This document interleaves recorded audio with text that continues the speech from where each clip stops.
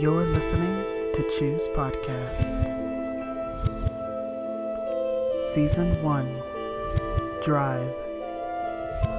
Episode 10, Leave the City.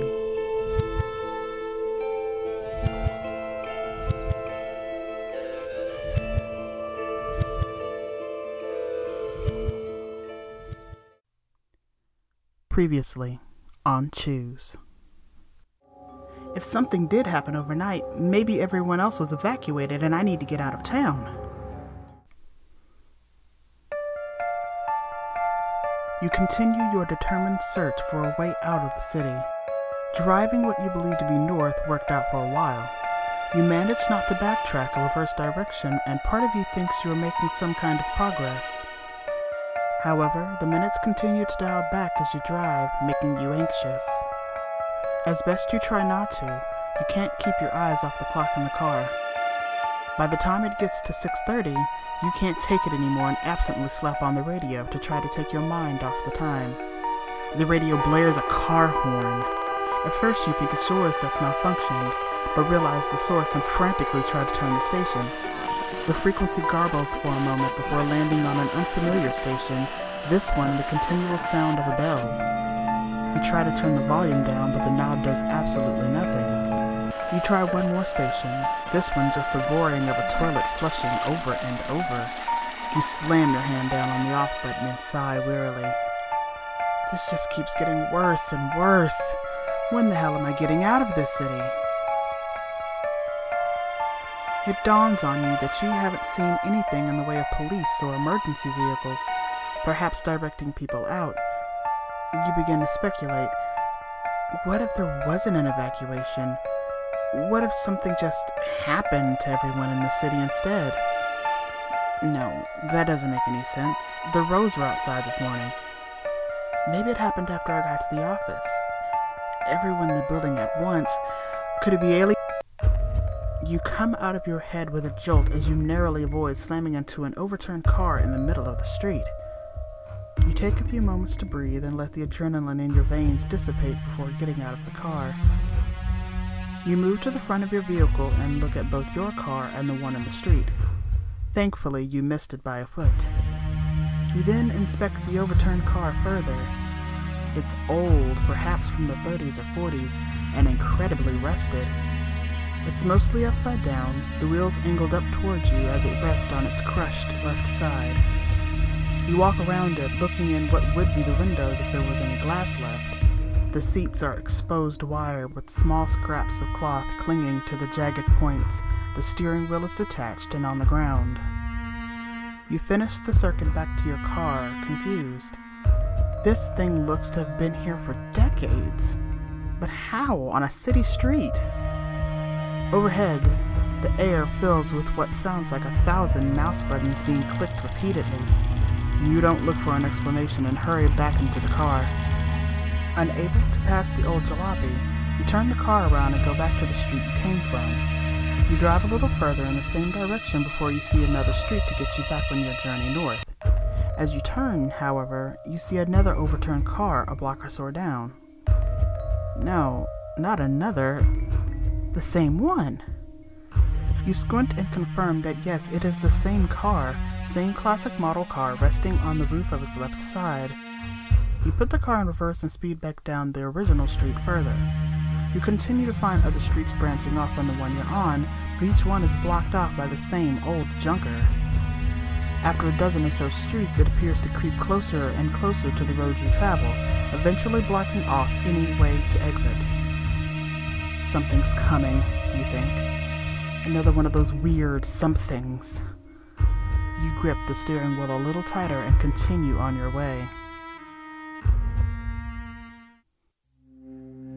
As you drive, you try to gauge the time of day by the position of the sun. It's not exact, but you think it may be mid-morning. Without thinking, you look at the clock for confirmation and are angrily disappointed as it reads 6:23. When your eyes are back on the road, you get the first sense of hope you've had since you started this drive. Ahead, about 3 miles away, the street rises up into a hill. Finally, I must be getting somewhere. You pick up speed a little and push forward toward the hill. However, After a few miles, you don't seem to be getting any closer, but the hill is getting higher and rounder. Where you could once see the street beyond the rise, you can now only see where the road climaxes between the buildings. The further you go, the more the street changes shape, getting rounder at the edges. Something about the shape is familiar, but you don't recognize it until moments later, when the sides of the road round out with dusty brown tufts on either side that you realize is hair. Something in you aches, and the flight mechanism in you screams, "Turn back!" But your consciousness doesn't listen. You only know that this weird, round, hairy road is the only way out. The familiar, unrecognizable shape finally hits you, and you can barely believe what you're approaching. The hairy sidewalks grow and hug the now bulbous road. It continues to peak and round away from you until a forehead is defined. You continue driving as the road continues to rise in front of you and the eyebrows appear. Just after that, 2 trees on either side of the road are caught up by the shape-shifting street. They slide through the concrete with creaks and snaps and take up a peculiar and frightening position in the eyes of the massive head that is rising out of the road. The nightmare has gone too far for your brain, and you stop the car. It's a monstrosity. The entire head is still the color of concrete, with a receded hairline. Despite not having eyes, you feel an intense stare coming from the large trees jutting from its sockets. From this distance, only the bridge of the nose is visible, but you've seen enough. You make a wide turn and go back the way you came, unsure where you will go next with all of the streets blocked off. You take one final look in the rearview mirror and your stomach drops. The nose and the top lip have materialized above ground. As you drive away, more of the head rises until its chin rests just at street level. You plant your foot on the accelerator, not even caring where you're going anymore, as long as it's away from that thing. However, you then realize that despite your speed, you're not really moving. Everything around you barely inches by, even with the pedal pressed into the floorboard. You look at the speedometer as your car clocks over 80. What is happening? Why can't I move? You look behind you again. The mouth of the head is opening and getting unnaturally wide. You're frozen in disbelief as the mouth widens back to the ears and the top of the head flips back, exposing a massive, twisted pink tongue writhing from the center of the head. You try again to speed away, the speedometer reaching over 100 miles per hour and running well into the red. You quickly realize it's doing no good as you're going backwards instead of forward. You shriek, panicked and clueless what to do, but keep your foot on the accelerator. You glance at the mirror again and see you're less than 100 feet from the mouth and quickly conveying into it. Just as you decide to abandon the car and try your luck on foot, the car hitches backward over the bottom lip and teeth of the head, sliding into place beneath the tongue. You scream as the head flips closed above you.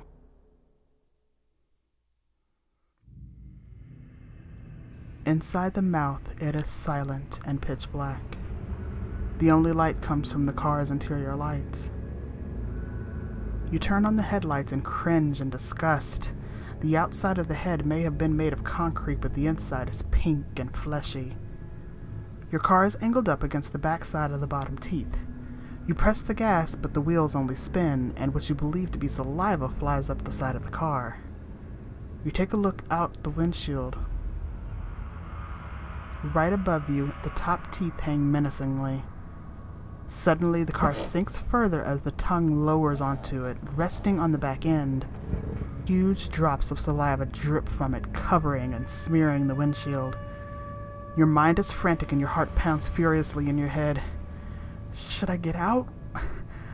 What am I going to do if I try? I don't have any kind of weapon. You don't get to finish this line of thought as the tongue shifts again, this time sliding under your car, lifting into a position between the top and bottom teeth. You get the idea to drive out the gap and slam your foot on the gas again. Nothing.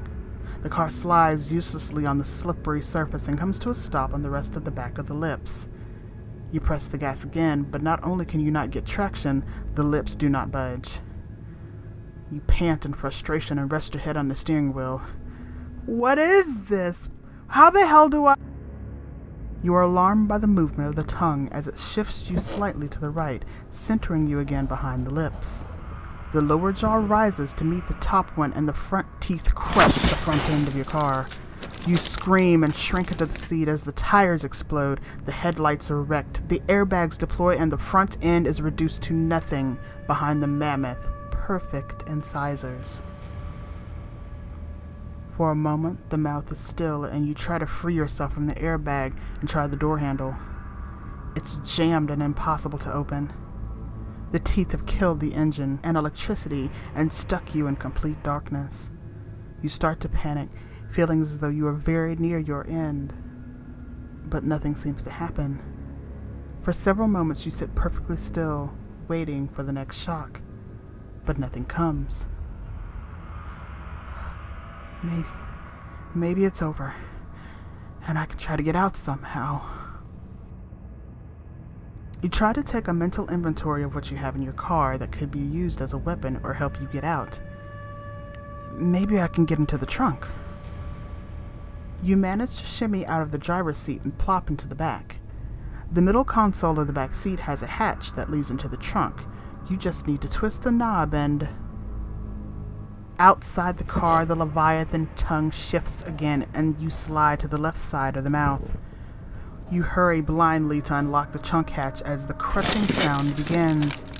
Almost immediately, the windows on the left side of the car shatter, spraying you with jagged debris.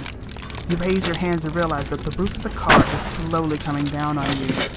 You scream and thrash, but your range of movement is quickly running out. You slide to the last corner of the right side as the roof rips open. You can't see them in the dark, but you feel the presence of the immense molars as they cleave the car completely in half, before rising above you again. Once more, the tongue pushes the car to the left, lining the remains of your car under the molars. The only thing you can do is scream, knowing this bite is your last.